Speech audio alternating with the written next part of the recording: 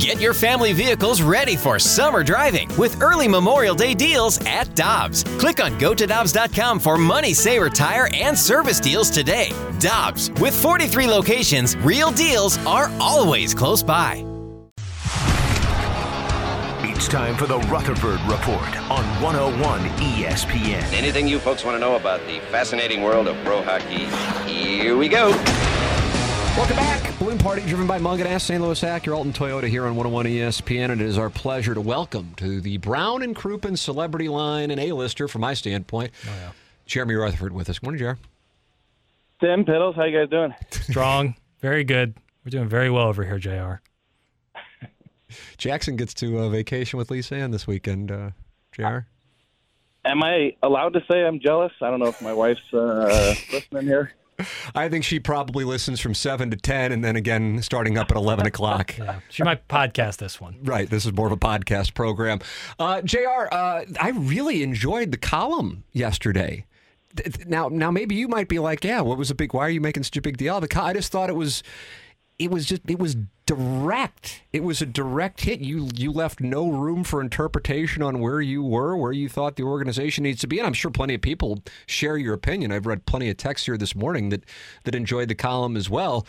But, after the win against Ottawa, I realize it's Ottawa, and after the win against Thursday, which was impressive against Nashville, I think some might have been going, okay, they're trending in a good direction. Let's see what's going on. And then you have that kind of a game against the Blackhawks, and the momentum comes to a halt. So your thoughts, and expound on what you wrote on The Athletic regarding the Blues and the trade deadline. Yeah, first of all, I think we always say honesty in media, right? Yes. And, it's not necessarily the comfort zone to write something like that. When you're a beat writer for 15 years and you're writing the facts and stating what we see on the ice, it's not necessarily in your comfort zone. But at The Athletic, we're allowed a little bit more of that latitude, and so I've become a little more comfortable doing that. And I think you have to call it as you see it. Like, we don't get paid to ride the fence. Anybody could have the cursor blinking in front of them, Tim, and say, well, I think they, might do this, or they could do this, but if they win 3 more games, they could do this, so on and so forth.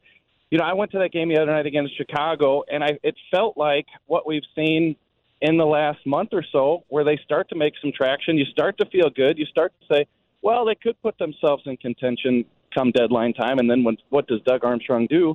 And then they fall back, and that's what happened. And so I asked Craig Berube that question after the game, Tim, and he said, I don't know why that keeps happening. So as I sat there with that cursor blinking, I assessed the situation. I just feel like even if you go 10-14 in these last 14 games before the trade deadline, you got to do what's right by the organization. And with the way this team's playing, I think it's got to be capitalizing on those assets. But the one thing I do want to be clear on is that you could get a Ryan O'Reilly extension in a week. You could get a Barbashev extension in 2 weeks. If those guys want to re-sign, and if they're part of it, by all means. If they're not, I think they have to be moved. Your response to the Berube quote that you cite in your column where he said, I don't know, it's obviously a huge game against Chicago. I don't know. I don't have the answer for that. I'm sorry. You wrote, it's not that Berube doesn't have a handle on his team, though. It's not that he's not smart. If anything, he does know the answer. The Blues just aren't good enough, and he's not going to say it publicly. And I think that's where I would guess, and I don't know, you have much more of an interaction with your mailbag and social media, but I think that's where at least 3 out of 4 Blues fans are at this point as well, thinking that this team just isn't good enough. Is that your finger on the pulse of the Blues fan community at the moment? Yeah, probably so. There were some people that said, hey, I still believe in this team, and there's some winnable games coming up. And I get that. But I go back to the other point that I made in the column, is that if you're cleaning out the lockers and you lost, right, tough thing to swallow, considering we do a trade board every year leading into the trade deadline, The Athletic does, and these guys right now, O'Reilly, 6, I believe, Tarasenko, 8 on the trade board. If Doug Armstrong is shopping these guys, I think there can be some interest. Now, it's going to be tough. You're talking about $7.5 million for each guy. You're talking about the Blues potentially retaining salary. You're talking about Vladimir Tarasenko having a no-trade clause. There's a lot of obstacles. Our team's willing to pay that for these guys in a rental situation. So there's a lot of ifs. But I think if Doug Armstrong gets to that point, that's what they're going to have to do. And I heard you say it earlier. I think that Blues fans, if they're not in contention at that deadline, would realize, too, that that's the right thing to do. Jeremy Rutherford with us here on Balloon Party, driven by Munganess, St. Louis Acura, and Alton Toyota. Your questions, your comments for JR are welcome. 314-399-9646. I also thought you had some telling comments from some of the players following the loss on Saturday night, and one of the guys who may be on the move was one of the more vocal ones, despite the fact that he had a big game, and that was Barbashev with his comments. Yeah, for sure. And Ivan Barbashev, I think the world of in terms of not only his play, but every time we get a chance to talk to him in the locker room, Tim, he kind of says it how it is. And I think in this situation, he said a couple of things. If this team is in playoff contention and he has a Gordie Howe hat trick, maybe somebody in the locker room plays it up. Oh yeah, he's a great player. Need to have him back.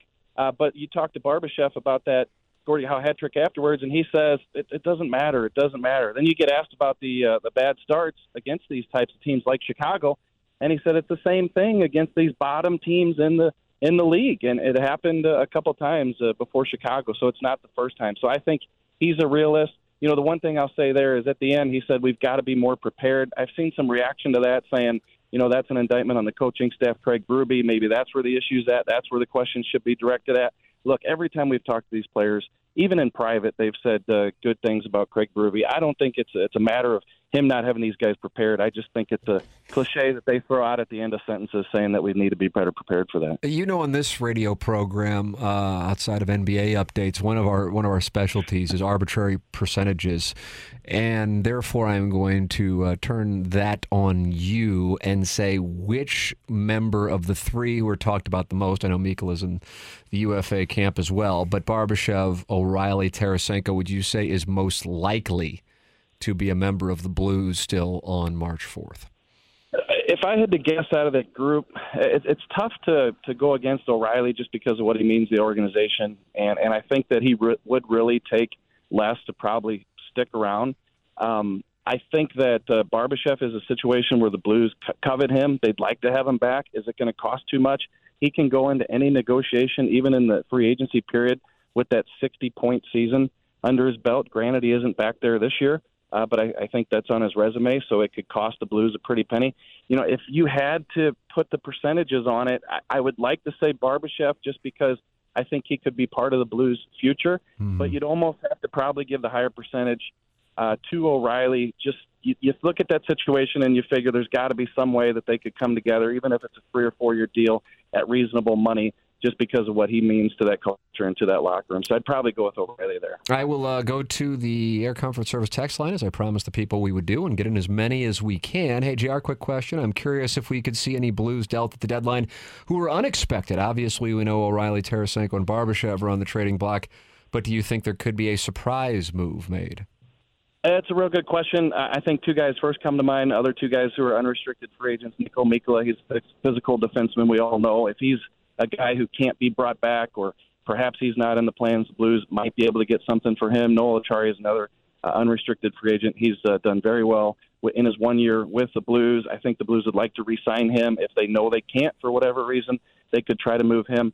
The commentator is probably asking about other guys who are on longer-term contracts, and I think that those are types of moves that are summer moves. I don't see, for example, a Colton Parayko, a Torrey Krug, those types of guys moved at the deadline. It's not saying they can't be, but those big types of moves generally aren't done at this time of year. What do you think of the Boudreau situation in Vancouver? Because that certainly has gotten a hell of a lot of attention, and I'm curious, as somebody who covers the league and talks with so many people throughout the league, and maybe some of the guys in St. Louis who wouldn't necessarily put their names on it, but it's been such a hot topic over the last 48 hours with the chance he received in Vancouver and then the termination yesterday and Rick Tocchet replacing him.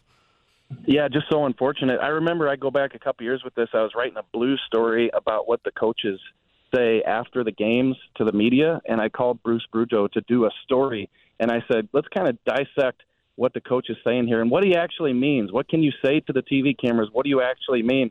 And Bruce Boudreau told me, I got to watch it here. I'm still trying to get a job in the NHL. So he lands in Vancouver. And, they started off hot, and obviously he became a popular guy up there. To answer your question, I just think it's been an absolute mess. Vancouver, the Canucks organization, hasn't handled it well, just to let him sit there idle, knowing what was going to happen. And how about Bruce Boudreau? He says, I think they waited until the schedule turned into cake so that the next guy who takes over for me will get off to a pretty good start. So what a line by Bruce there. So just unfortunate. He's a good guy, hockey lifer.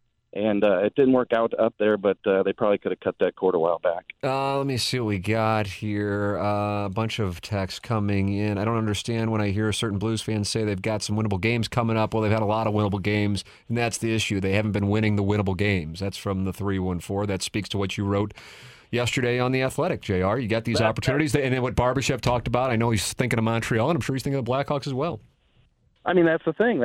Okay, so you beat Ottawa, and you didn't play great, but you can't come away with the win. And then you play what might have been your best win of the season against Nashville. If not the season, it's definitely of late. I mean, you dominate them, and then you have Chicago coming into town. That's the game that you win, and then you take your chances against Buffalo. Pretty good homestand. What is a 7-game homestand? So you're probably, 4-3, 5-2, if that's the scenario, and you're feeling pretty good as you go on the road. But to stumble against Chicago, they started a guy with the first name Jackson. Like, how does the name Jackson invoke fear in anybody? Right? Wow, a damning comment. Yeah, I'll remember that one. Wow, that sounded threatening. Man, I'm telling you. No. I just, it's going to stick with me for a little bit. Wow, sounds like there's a burr in your saddle. He spells it differently, so maybe it's not the same thing. We get a little Jaxson. Yeah, that's CK all day. But it's just a situation where, the goalie Jackson Sauber is making his NHL debut. Look, you don't have a book on that guy. I realized it. A lot of times these guys come into the league, adrenaline. They beat teams. We've seen it throughout time, Tim. But I think it's a situation. A lot of times. Even Cardinals going up against a no-name pitcher. It happens all the time. But it's just a situation where the Blues had 2 rebound attempts 5-on-5 all night. I had that in the story. That's not a situation where you're not crashing the net and putting a ton of pressure on a guy making his NHL debut. The Blues didn't do that the other night, and I think they deserve to lose that. And then you find yourself in a situation where you've had another setback. So I think that's where I'm coming from in terms of the tendency with the Blues in those types of games. It's a great column online at theathletic.com. Jeremy Rutherford every Monday here on Balloon Party, driven by Munganess, St. Louis Acura, and Alton Toyota. JR, thank you so much, sir. We appreciate the time.